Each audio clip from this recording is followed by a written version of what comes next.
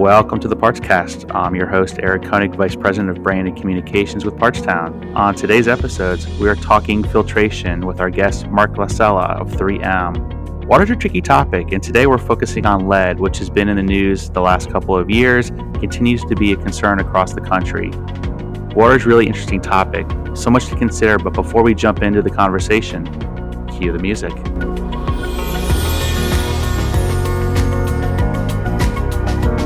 Joining us on this episode of the Partscast is Mark Lascella with 3M, and we're going to tackle lead, why it's a concern, what are we doing about it, and we'll also discuss how a school district in California identified and implemented a solution with the help of 3M and their 3M FF100 solution. So first, Mark, welcome to the Partscast. Thank you. And before we really get into the conversation, we'd like to give our listeners a quick introduction as to who you are and your role with 3M. Okay. Well, thank you. And thanks for having me.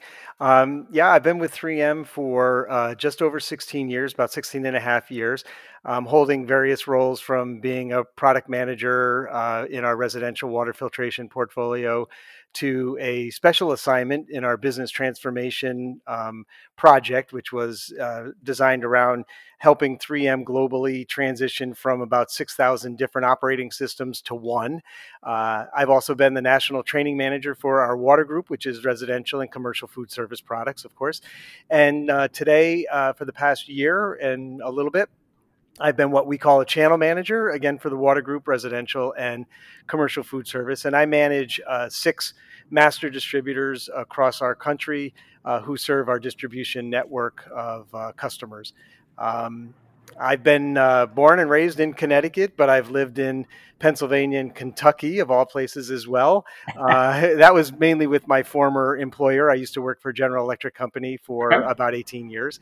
I'm married to my wife, Allison, for about 34 years. And, kind of the funny story is we met in college our very last week of our senior year together. So it was kind of neat. And we found out that we live in neighboring hometown. So it's kind of cool.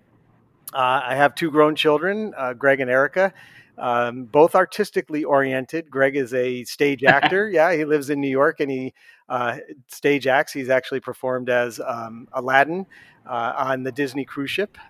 And my daughter, Erica, is a graphic designer. So she actually recently moved back from Texas to Connecticut and is working for a marketing firm here in Connecticut. Some stupid little side stuff. We have 3 cats, which is interesting. Over my 34 years of being married to Allison, came into the marriage with her being a cat lover and me being a dog lover.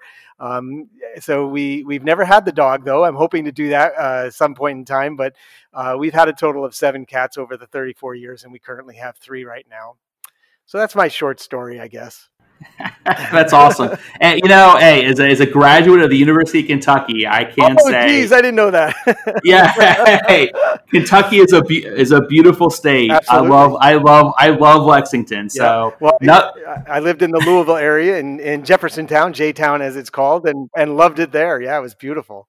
Yeah, no, it's a great state. So again, welcome to the Partscast. Thank you. And we're really excited to talk about this topic because it's a topic that's been in the news for the last several years. Yes, and I think when we talk about lead in drinking water, and we're really talking about lead in school drinking water, why is it a problem? But really, first off, tell our listeners what's lead. That's a great place to start because a lot of people, have heard about it. There's a lot of issues, like you said, across the country that have arisen in the past 5-6 years. But the interesting thing about lead is it's a natural forming material. We call it a contaminant because of the dangerous effects of it. But it's really it's a heavy gray metal. It's soft and pliable. Interesting facts that I've learned about lead since really being part of this school program. is that it was used way back in Egyptian time. Even in solder, as we may not know it today as what solder is, but even back then, it's been used in cosmetics. It's been used in building materials. The Greeks and Romans used it in early plumbing. The Romans even used it in food storage containers. And it's very interesting when you think about what we know about it today, and they were using it for cosmetics and food storage containers. Just imagine what the impact on people that lead was having back then. The Romans even used it to add to wine to improve taste and prevent its spoiling. So it's really weird, hundreds and hundreds of years, thousands of years later, what we learned about it. But lead does prevent corrosion, so there is something good about it. It kills mold and it kills mildew. It's very easy to shape. It's strong. It actually, think about this. Every time we go to a dentist and we go and get our x-rays done on our mouth, we wear a blanket, right, to protect us. Mm-hmm. And it's because of the lead that's used when in the x-ray, or it's used to prevent the x-rays from coming in. So it does have some great elements to it, but it also has some bad ones. It's very dangerous and does cause health problems. Yeah, no kidding. But I mean, the idea that it was used in infrastructure even, 2 millennia ago to transport water, and we're still, living with some of that today. Right. You talk about health issues. Mm-hmm. What are some of, because, I think, as kids growing up, we always talked about there was lead paint on a lot of walls and kids would have issues because, kids put things in mouths. Mm-hmm, mm-hmm. What are some of the health issues that lead can create for people? Well, it's first important to understand that lead is what's called as a neurotoxicant. It does do damage to our brains, our kidneys, bones. It causes anemia, kidney disease, abnormal brain function, can cause high blood pressure, and depending upon pre-existing conditions, it could even cause death.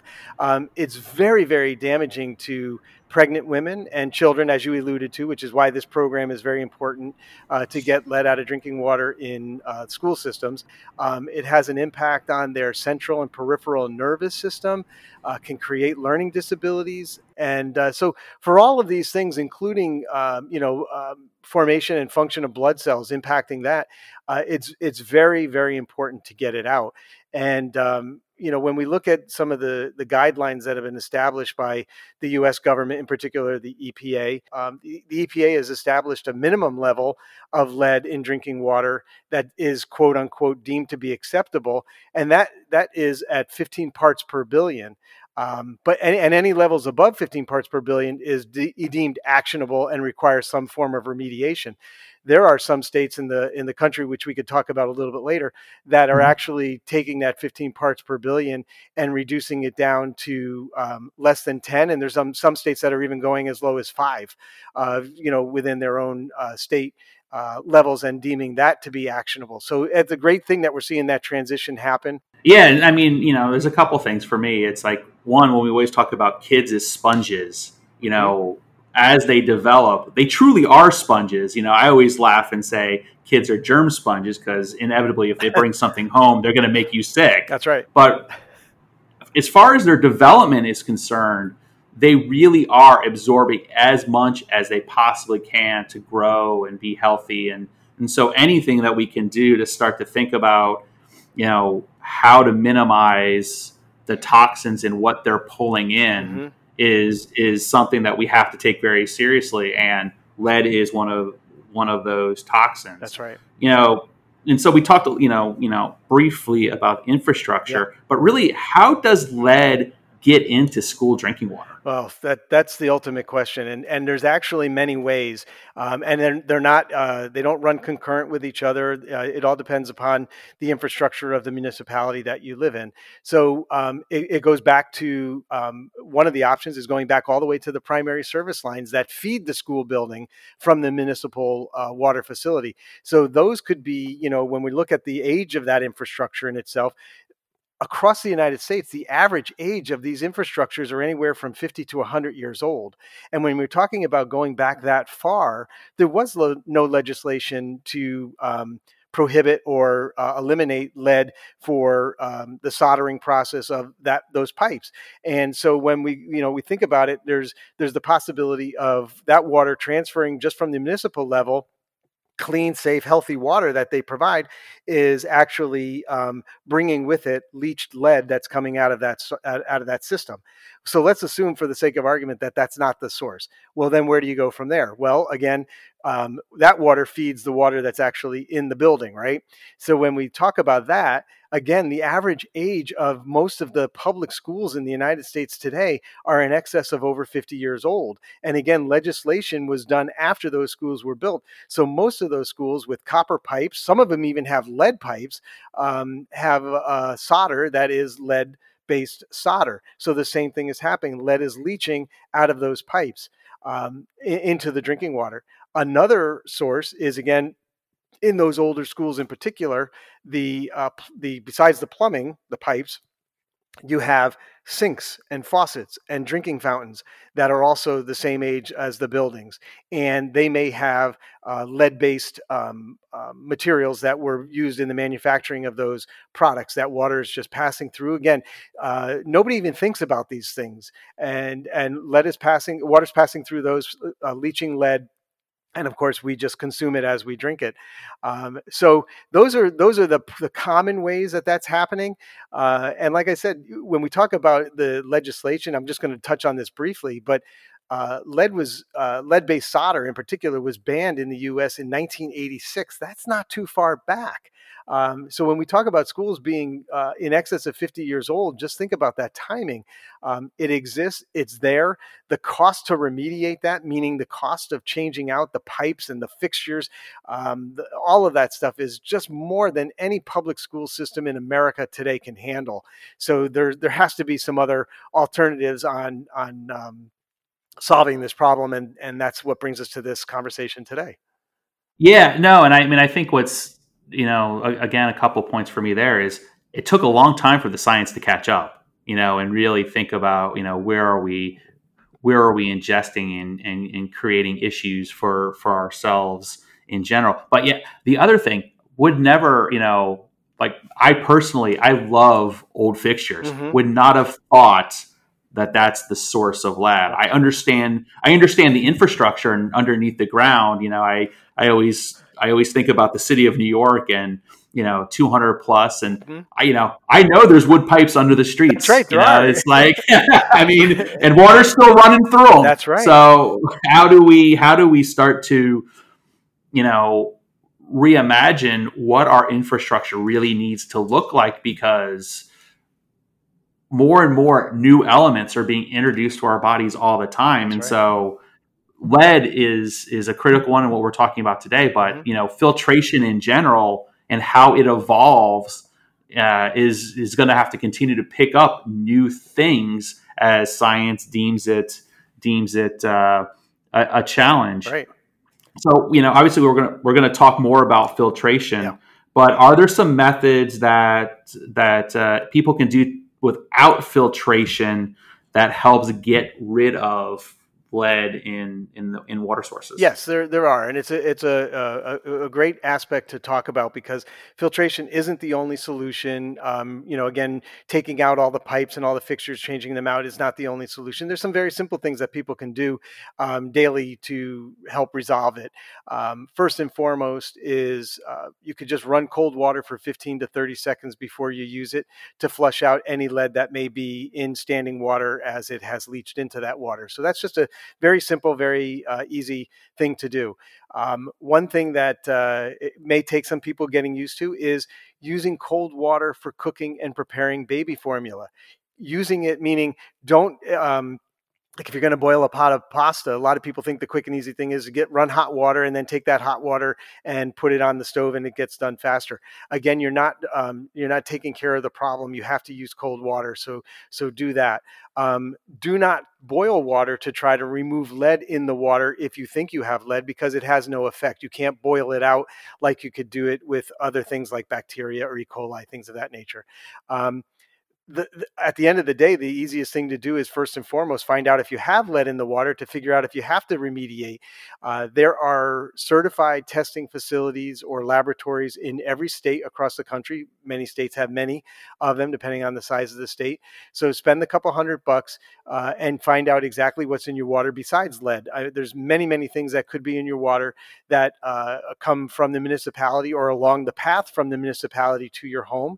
And if you're on a private well system, you definitely would want to get your water tested as well to find out if there's, pesticides, herbicides, things that have been in the water for hundreds of years or just last week, depending upon if you're, putting down fertilizer on your own property. And then, of course, at the end of the day, there's always alternatives such as bottled water.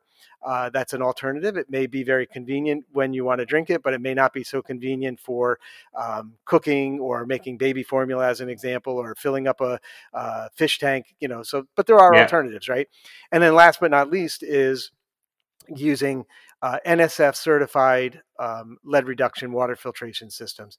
NSF, I don't know if the listeners know what NSF is. I have to assume they do, but it's the National Sanitation Foundation. It is the independent third party testing facility that does testing of all water filtration products, plus many other types of products. But they are the ones that we at 3M use to get all of our products certified for either aesthetic or health effects, and of which lead falls under the health effects category.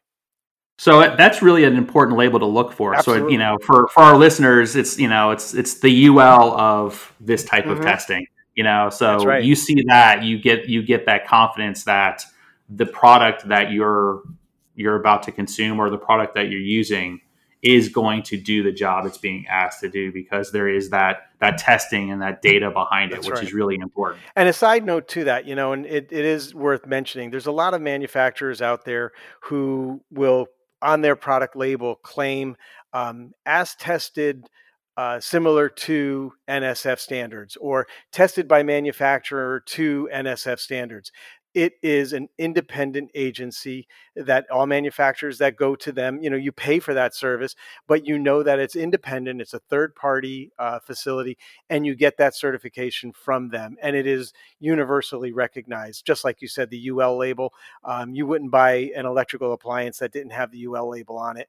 So again, another reminder to listeners, read the fine print. Yes. Make sure that, when you see NSF, that it's truly NSF certified, not as NSF would certify it. That's right. So before we really dive into the filtration, I want to talk a little bit about water. Sure. Because it's something that we take for granted. Yeah. We turn on a sink, we use a water fountain, we prepare meals in a combi oven. Mm-hmm. It's always there. As Americans, we're used to it. That's right. But it's a complicated subject, and it really impacts us in a lot more ways than we think about. It's always there because we need it. But can you highlight maybe a few ways water can be the source for trouble, drinking and otherwise? Yeah. So, associated with that, if I can go back one step, there's a lot of things about water that people don't know. Like you said, Eric, people take it for granted, and we do. We expect when we turn the faucet, clean, fresh, healthy water, bacteria-free water is going to come out of the faucet, and that's a given. But that's not the same in many parts of the world today as we sit here. But some basic water facts that a lot of people don't understand is some things like this. Water covers 75% of the world. A lot of people don't realize that. We look at a globe and we see all this land mass, but when we think about it, really 75% of the planet is covered by water, and only 3% of all of that water is fresh water, meaning that you can drink it. And of that 3%, this is the one that blows people's mind. Of that 3% that's fresh water, 96% of it is underground or in glaciers. And as we know, whether you're a believer of climate change or not, the glaciers that are that exist out there in the northern hemisphere are melting. So that's a whole different dynamic. But 96% of that 3% is underground or in glaciers. Only 10% of that remaining water that we have access to of that fresh water is used for public drinking, whereas 63% of that water that's available is used for plant and lawn irrigation. So think about that. I mean, when we keep drilling this down, that funnel effect, there is just so little amount of fresh water that is available that we're using for drinking. When we think about how water in itself, how we access water, kind of leading toward your question, there's the basics that we learned in school, elementary school and grade school, about the hydrological cycle. Whereas you have these bodies of water, the sun is out, the sun absorbs it, evaporates that water, it goes up into the sky, it combines with dirt particles to create clouds, and enough of that clouds come together and you get rain, snow, sleet, or hail that comes back down. It goes on top of mountains and freezes as snow and stays there until the springs and summers where it melts off and comes back down into rivers and streams. And with that, it's pulling all of those elements that are natural elements, whether it is sediment or whether it is organics that are in the ground or minerals that are in the rocks. All that comes down into those river bodies or water bodies that we pull our water from to be treated or accessed through through private means. So it really is a very intricate system. It's very simple, but intricate at the same time. But it's things that people don't think about on a daily basis where their water comes from. In my training days, one of the taglines I've always said is that the earth has all the water it ever has had and all the water it will ever have. There is no such thing as a water factory down the road making water. You don't make water. Wow. We have what we have and what we will ever have. So it's our responsibility to take care of that water and to treat that water to make it water that we can utilize healthy and safe and contaminant free. So, so I don't know if that answered your question, but that's part of the answer anyway.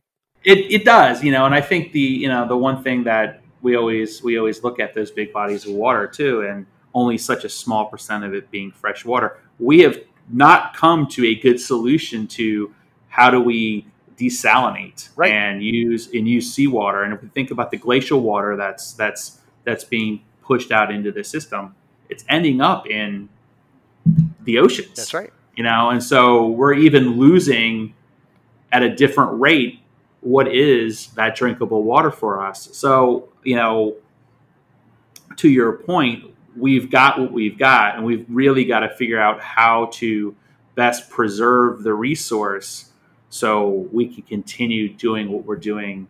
So stop taking water for granted. Think about it, and think about how we keep it in the system, how we use it, where we use it, why we use it. It might not always be that we need a green front lawn. We probably need to find another use for it. Right. One last point, because you talked about the system, and you talked about as it comes down with rain, it's picking up a lot of contaminants. Mm-hmm. If we think about the United States and what we look like from the East Coast to the West Coast and everywhere in between, water takes on the characteristics of the regions that it's a part of. So, one of the things when I live in Cincinnati today, one of the things that my mother swears when we moved from New Jersey to Ohio, her pizza crust and her French bread never tasted the same, and that's because of the water. That's right. And so when we think about water, we think about water filtration. And you mentioned it earlier in the conversation, you got to test, because you really do need to understand what you're dealing with. That's right. And, it's interesting because you talk about the regionality of water quality. Even water that has been treated by municipalities, each municipality treats their water differently, uses different methods of it. There's different materials, disinfectants. Some use chlorine, some use chloramines, which is a combination of chlorine and ammonia, each having their own negative effect. And the closer you are to the facility that's treating the water, the stronger that disinfectant is going to be versus the ones that live further away. But when you talk about it regionally, I could tell you as an example, and I don't want to say states because I'll offend some people on the line, but there happens to be a state very close to where I live that has some of the best tasting water compared to the other 49 states.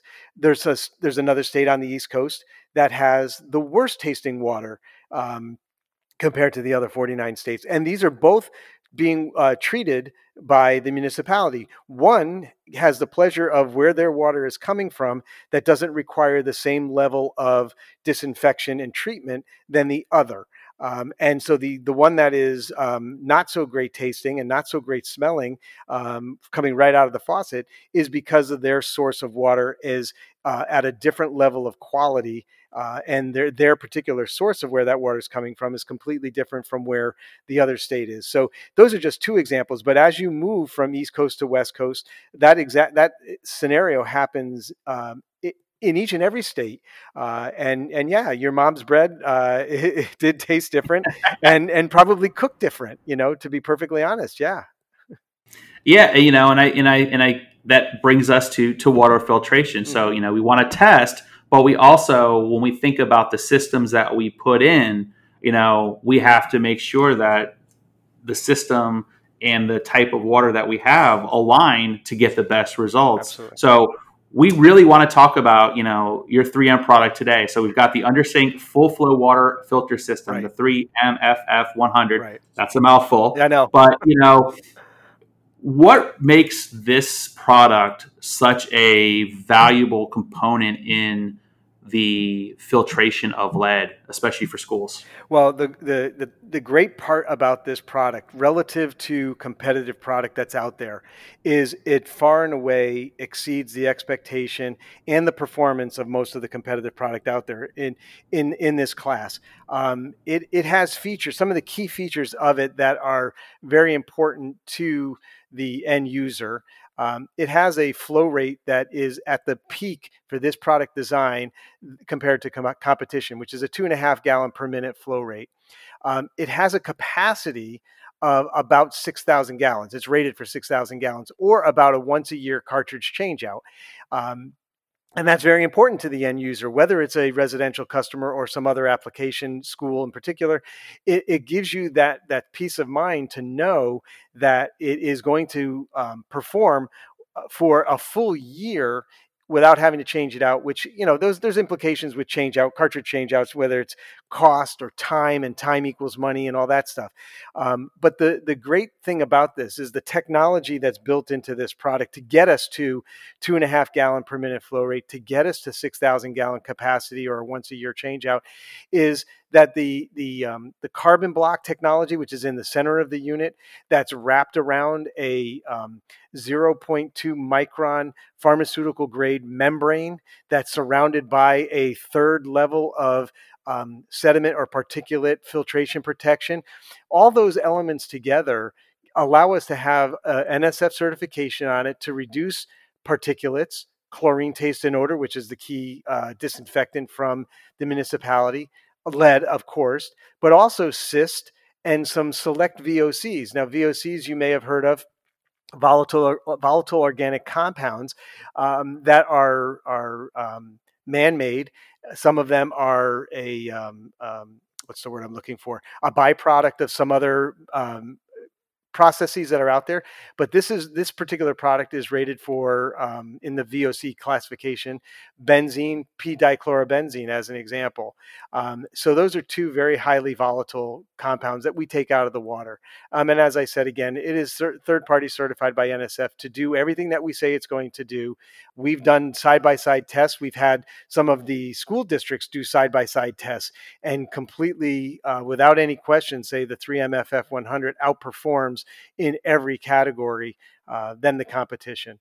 And the last thing that's really nice about it is that it is 3/8 inch NPT connections, so it makes it very easy for the installer, whoever that may be. We could talk about that in a minute as well. Sure. Very easy for them to install. They'll have everything on the truck that they'll need if they don't want to use the things that come with the product, such as the mounting bracket, the screws, plenty of tubing that comes with it. Yeah. So when we talk about the VOCs, we're talking about things like we use for fertilizer and things, the stuff that we're using in other processes to grow food and do all that just naturally leach into the ground, Right. get into the well water or get into the water table in general. Well, it's important that you bring up, just touch on the VOCs for a second, because if you think about it, the paint industry, residential household paint in particular, there is a whole segment of product over the past 5 years, plus or minus, that have launched VOC free paint because of the impact that it has on people that have very sensitive immune systems. That VOC in that paint, even though you're not ingesting it, you're not touching it and having it come into our bodies, it is the elements that are in there that come out of the paint as it's during that curing process. The same thing is happening in the auto industry with the materials that are being used for carpet, dashboards, steering wheels, seating material, the foam inside our seats. They're all going to that same thing of being VOC free. And it's all, those are all elements of VOCs that are in the air and in those materials that are being taken out of by the industry due to the need for it to come out. So again, it's another instance of science is catching up to things that we've been doing for, a generation. Absolutely. Or, decades. As we bring new products, we've got to understand that convenience is not always safe. Right. Right. And so how we get those out of the system is really important. I want to get back to the installation piece, Sure. So it comes with the materials to install, but who should be installing this? As for the Parts Cast, we have listeners, we have end users, we have service technicians. Who really is best suited to make sure that this system goes in correctly? Well, I would say I'm going to answer the question the way it was asked. Who is best suited to install that? Depending upon the application, and let's talk about a commercial food service application. Let's talk about a school application. We'll park residential application for one second. When we talk about those other two applications, I believe that the best solution is to have somebody who is within the plumbing contracting industry, either a certified service technician, a certified plumbing contractor, licensed plumbing contractor, because they know, they may not know filtration, but they know plumbing and they know how to make the two work together very easily, very seamlessly, and to be able to get in and get out very quickly. And that's always, again, time is money, right? So we want to make sure that process is not going to be an encumbrance on the franchisee of a restaurant or a maintenance staff, a principal who's paying the bill of a school. Now, but when we do talk about residential, I will tell you that this product is easy enough to install for a good DIYer. I've done it myself, and I consider myself to be a good DIYer. I don't like plumbing because, you try to do a plumbing install on a 11 o'clock on a Saturday morning, and you turn off the water and you cut pipe and you screwed up. And guess what? Now you got to go find a plumber, and you're going to be paying, exorbitant fees because it's an emergency and all that stuff. I don't like dealing with that, but this is a very easy installation. That's what's great about this product. So interestingly enough, if people buy filtration equipment, not this particular product per se, but if they buy them off the internet, our research working with Amazon and other companies like that, our research continues to show that although a person will buy a filtration product on the internet, they probably 75 to 80% of the time are going to call up a plumbing contractor to do the install because they were shopping for price, but they're going to be afraid to do the installation. So at the end, I always think that a licensed professional is always the person. Certified or licensed professionals should do it. No, I agree. It's, get it right the first time, or as it's the old adage, measure twice, cut once. Exactly. Again, get in and get the right people installing. Right. So one of the other things about filtration that can be not necessarily confusing, but something that you would have to map out is the relationship of filtration to source. Mm-hmm. So if we're going to put for a combi oven, we're thinking that's like a 1-to-1 relationship. How does that work on, say, like drinking fountains and other water sources with this system? Well, is it all 1-to-1, or is it one to many? Well, I think the answer to that, in the experience that I have with the school districts that are installing these 3M FF100s in their schools, it seems to be best for them due to the location of, or the locations of the drinking fountains, that it is a one-to-one relationship. It just makes sense for them. Now, some of the school districts that I'm working with, one in particular on the West Coast, that they've taken out actually, when they did the analysis of their buildings, they've actually taken out of use many of the fountains, because let's say on the typical floor of one of the buildings that I've toured myself, they previously had on it was a 3-story building, and on each floor they probably had 6 to 8 drinking fountains around the building. It was shaped as a cube, so it was a square, and they would have 6 to 8 fountains on each floor, and that excludes sinks and the water that's being provided to cafeteria and the teacher's lounge and all that stuff, but just pure drinking fountains. What they found in their study is they could eliminate, of those 6 to 8, they could actually eliminate 4 to 6 of those drinking fountains and replace them with strategically placed drinking fountain and right next to it a water bottle filling station. So it's kind of 2 units in one on opposite sides of the building, each one of those systems using a 3M FF100. So it all depends upon the application and what the school district wants to do as to how to resolve their lead problem. This particular school, that's what they chose to do, and it's working out fantastic for them. Saving them maintenance, of course, on the old drinking fountains, saving them maintenance costs on how to deal with the ones that they're installing, reducing their overall cost for filtration, just keeping it focused on 2 on each floor now. So it's been an actually very beneficial program for them on how they're addressing it. Yeah, no, I mean, it's a great point. This is an opportunity for facilities to really look at usage and look at what their footprint is presenting, and if they have to swap out, fountains or sinks or things like that, are there new solutions that can do double duty, or more efficient, or fit how we consume water today? I think even if you go to airports, there's a lot more water bottle filling stations than there ever used to be. That's right. So we're really it's giving us an opportunity to sort of reevaluate the system in general. Yeah. This is going to be my one plug, because I will say, of most things in food service and filtration in general, listeners, you've got to actually replace the filter. It's great that you put it in, but you do have to replace it. Right. So, my Parkstown plug, we can set up auto replenishment for you on your filters if you go to parkstown.com. Just saying, you've got to replace the filter. It's funny you bring that up, because people, instead of replacing the filter, will bypass it and push the button just to reset it so they don't see that orange glowing light or whatever color it may be.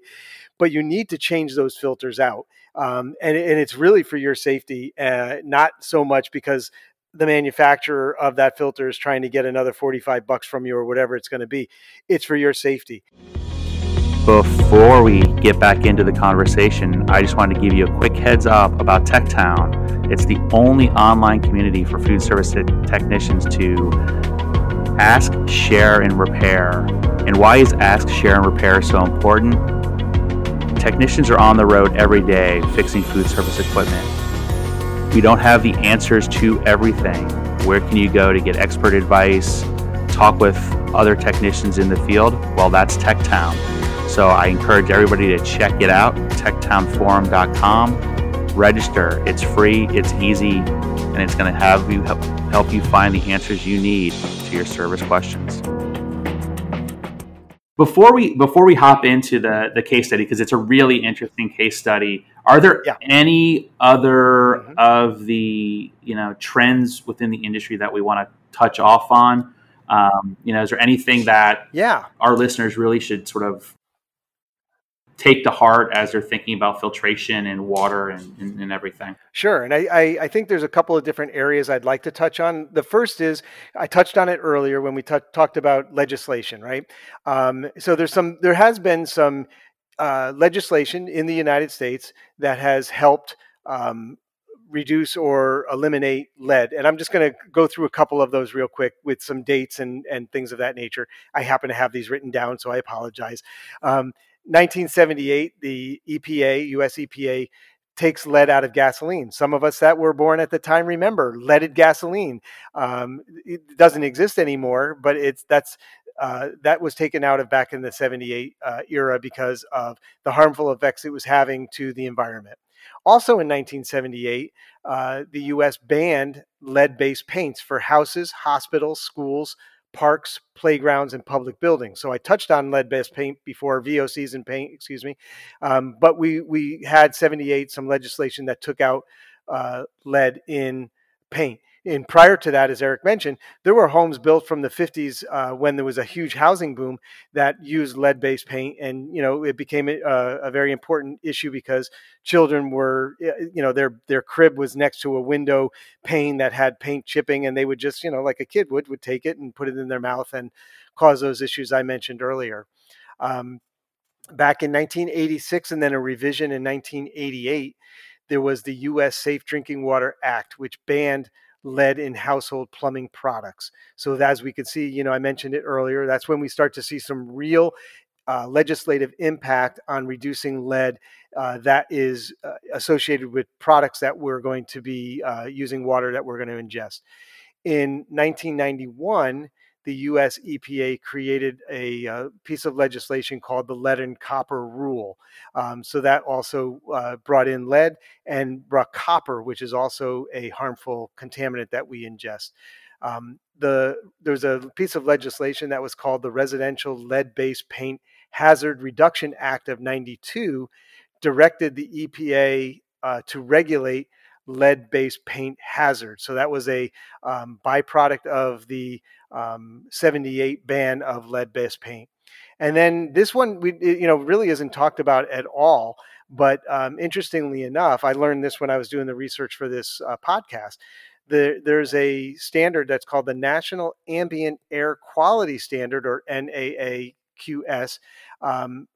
Also the Clean Air Act, the Clean Water Act, the Resource Conservation, and Recovery Act, that all deal with lead in those mediums. So whether it's in the air or again in water and things of that nature. So there's a whole bunch of legislation that was done to help take action on lead in various elements, whether gas, paint, or water in particular. So to shift gears over to things, I'm again trying to use the funnel effect. Yeah. So I look at the big picture for the U.S. Now let's talk about some of the states and specifically what they're doing. So I'm going to highlight a couple states in particular. So first and foremost, New York. New York State laws and regulations require all public school districts and boards of cooperative educational services, that's a mouthful, to test drinking water for lead contamination and to act if lead exceeds the actionable threshold. And we talked about that earlier. The EPA established the actionable threshold of 15 parts per billion. As a side note, I thought I'd take a little bit of extra research to put this into scope. New York happens to have, New York State has the largest public school system in the country. They have 4,822 public schools. They have 950 school districts that encompass 2.7 million students. And that number was the closest I can get, and that goes back to 2013. So thinking about the magnitude and thinking about the scope of the possibility of lead in that drinking water, which, we very much appreciate the New York State laws and regulations that are requiring testing and remediation. That's huge. Take a look at Florida. Florida Senate Bill 66 passed in April of 2019 that did the same thing. It required each district and with schools that were built before 1986 to install filters that reduce lead in drinking water. Here's the problem. The bill was sent to the Senate for passing, but the bill didn't pass the Appropriations Committee on Education, and that was in May of 2019. So currently, Florida has no state law that requires testing or remediation for lead in drinking water. And just as a side note, Florida, there's 4,368 public schools, 73 school districts, and they also handle 2.8 million students on an annual basis. So if there's anybody listening to this that has an opportunity that lives in Florida, there's a huge opportunity to be going after schools in Florida. Eric, it sounded like you were going to ask a question, were you? Yeah, well, no, and I think again, we talked a little bit about the science, but even as late as 2019, we're still debating how do we do something that is a known issue. Right. is really, I would think for people, even at the individual district level, to start to think about how do I do this on my own? Yeah, there's no law, but I've got to protect the students. Yeah. And there's got to be ways, and there's partners like 3M that can help do this. So, like you said, in Florida or, any state in general, find a partner that can help you do this because it's real. And here's what the problem is, and this is just to make everybody aware of it. Here's what the real problem is at the school district level.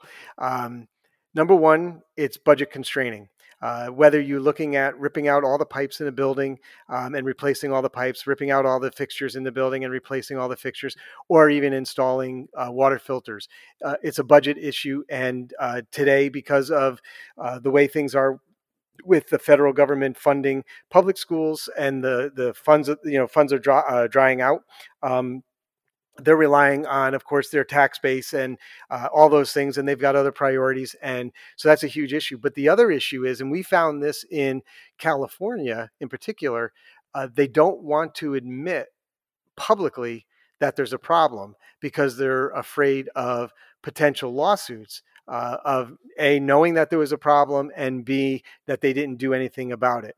And so what does it mean that they've been potentially harming students and faculty and staff for periods of years and not doing anything about it? So there's the betwixt and between, as I call it, as to what to do. Do you go out there and publicly come out with a program that's going to remediate lead, but you're also at the same time acknowledging that you had a lead problem? So it's been an issue. I'll go through this real quick. California, as an example, I just mentioned it. Within California, the LAUSD, LA Unified School District, it's the second largest school district in the country. California, as a state, has a mandate that all schools prior to 2010 are required to test lead levels of drinking water in all public K through 12 schools, preschools, and childcare facilities. So yay for them.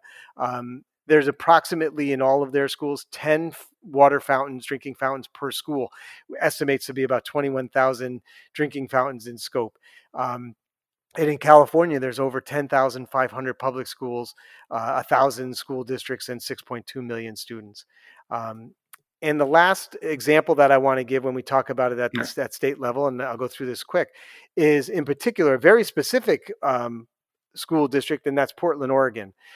The Oregon Health Authority enacted regulations requiring all public schools to test for lead in drinking water by June of 2020. So that obviously just expired as far as that period of time, and they are mandated to retest at least every 6 years. They have over 100 school buildings, and this is just Portland. This is not the entire state. They have over 100 school buildings that are all over 50 years old, not the average. All are over 50 years old. The average is 75 years old because they still have schools in existence. I know they still have schools in existence that are over 100 years old. So think about that for a second. And then, of course, the big ones that have made the public news, Flint, Michigan. We kind of alluded to that earlier. That happened to be a man-made issue. That was not an issue that was done based on natural. It was a man-made issue, and they're still dealing with that for now 5 going into 6 years, I believe. And they're addressing it with bottled water and some water filtration systems. Same kind of thing in Newark, New Jersey. They have samples of water that have levels that are at 66.9 parts per billion when the mitigation level is at 15. So that also happened to be deemed as a man-made issue that they're trying to resolve. So there's a lot of things, going on out there that these are just the big ones that are just trying to bring to your attention. Well, and there's a lot of public schools. A lot of those public schools are continuing to age. We always, we've talked about funding for public schools. You know, we've got a lot of kids that are starting, that are flowing through public schools. Kids are sponges, Yep. so filtration really takes on a critical component of what we need to think about from an education perspective. So that actually brings us to a really interesting case study in how 3M was able to help a school district in California work through their lead problem. Right. So it really was it was a great program. I'll try to sum it up as quickly as I can, but it really was a great program, and I was very glad and happy to be part of it almost from the very start. So back in 2016, this particular school district discovered that they had a lead crisis on their hand, and what they did, it really was initially a three-step process. I'll just briefly go through what those were. Once they discovered that they identified that they had lead in their water, and it mainly was driven because they were nervous because of all the publicity that many other school districts they were seeing, the Flint, Michigan as an example, the Newark, New Jersey as an example. So they tested all the fixtures in all of the schools. So every single fixture in every single school was tested. 10% of those fixtures came back with the parts per billion at or above the 15 ppb that the EPA said was allowable. So what they initially then decided to do was to set out to replace the fixtures in those 10%. It was then that they found out if the actual hardware outside of the wall that included the outlet stop valve and lines needed to be replaced as well, because they were finding that they were getting an extremely large content of lead, and they had to figure out how to reduce that. So they, after all their analysis, they said the best thing for us to do is replace all of the outside hardware in the fixtures, although it wasn't necessary. They had the bond money to do it, so that they were very fortunate that they had a lot of bond money that the state had given them, so they were able to do that. They used a third party to sample and test the water to EPA's 3Ts, as they call it, the Testing, Training, and Take Action Standard guidelines. There are no federal guidelines related to lead in schools, by the way, only the EPA guidelines that are at the state level. So they did that. And while the fountains measured between, and this is, of course, all the drinking fountains had ratings between 0.2 parts per billion up to 15 parts per billion and higher, they decided to reduce the total number of drinking fountains that were out there, as well as sinks that may have been in the elementary classroom size, eliminate those, replace them with new equipment, new drinking fountains and water bottle filling stations, and install inside of those as part of their pilot program, which was selecting a certain number of schools and a certain number of locations within those schools. They did side-by-side testing between the 3M FF100 and my number one competitor, and found in that test that the 3M FF100 was the only one of the products that got lead levels down to 1 part per billion or less. The competitive product was nowhere close to that. And so what they're doing from that is they published all of that data on public accessible websites.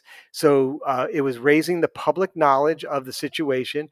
More importantly, sharing the information with parents. So it wasn't the shock and awe value. It was going in there and educating, which is the key to anything, is just educate, educating the parents so they knew, so they did not have that scare factor and not to freak out over what was happening to their children, letting them know that we have a solution in place, pressuring the schools to lower the acceptable level beyond the 15 part per billion down to below 5 parts per billion. working with the EPA guidelines to help establish the school guidelines, working with the American Academy of Pediatrics recommendations on what the acceptable level of water, lead in water would be for children, which is 1 part per billion, working with the Center for Disease Control, the CDC, and the Oregon Health Department as an example, because they were the leaders in doing some of this work, to say no level of lead in water is safe. So they went through all of that, and they ended up coming back with their criteria for a go, no-go decision to the Board of Ed for the end of their pilot program, as well as installation across the entire school district. And those elements included things like the filter had to be NSF certified for lead reduction under NSF standard 53. It had to have a capacity of 6,000 gallons. It must be able to filter sediment and particulate as well. It must also be able to filter chlorine and odor to help improve the taste. It had to have a flow rate of 2.5 gallons per minute. If you're getting the sense here that they wrote their specification based on the 3M FF100, you're very, very attuned to what's happening here. Yep. So that's exactly what they did. It had to be incur minimum cost, maintenance cost for change out. We talked about that earlier. It had to be very easy to install, which it was. It fit right inside the brand of drinking fountain and water filter bottle filler stations that they did. So they just take off the cover and they do a very quick plumb and put the cover back on. So it worked out very, very well for the 3M FF100.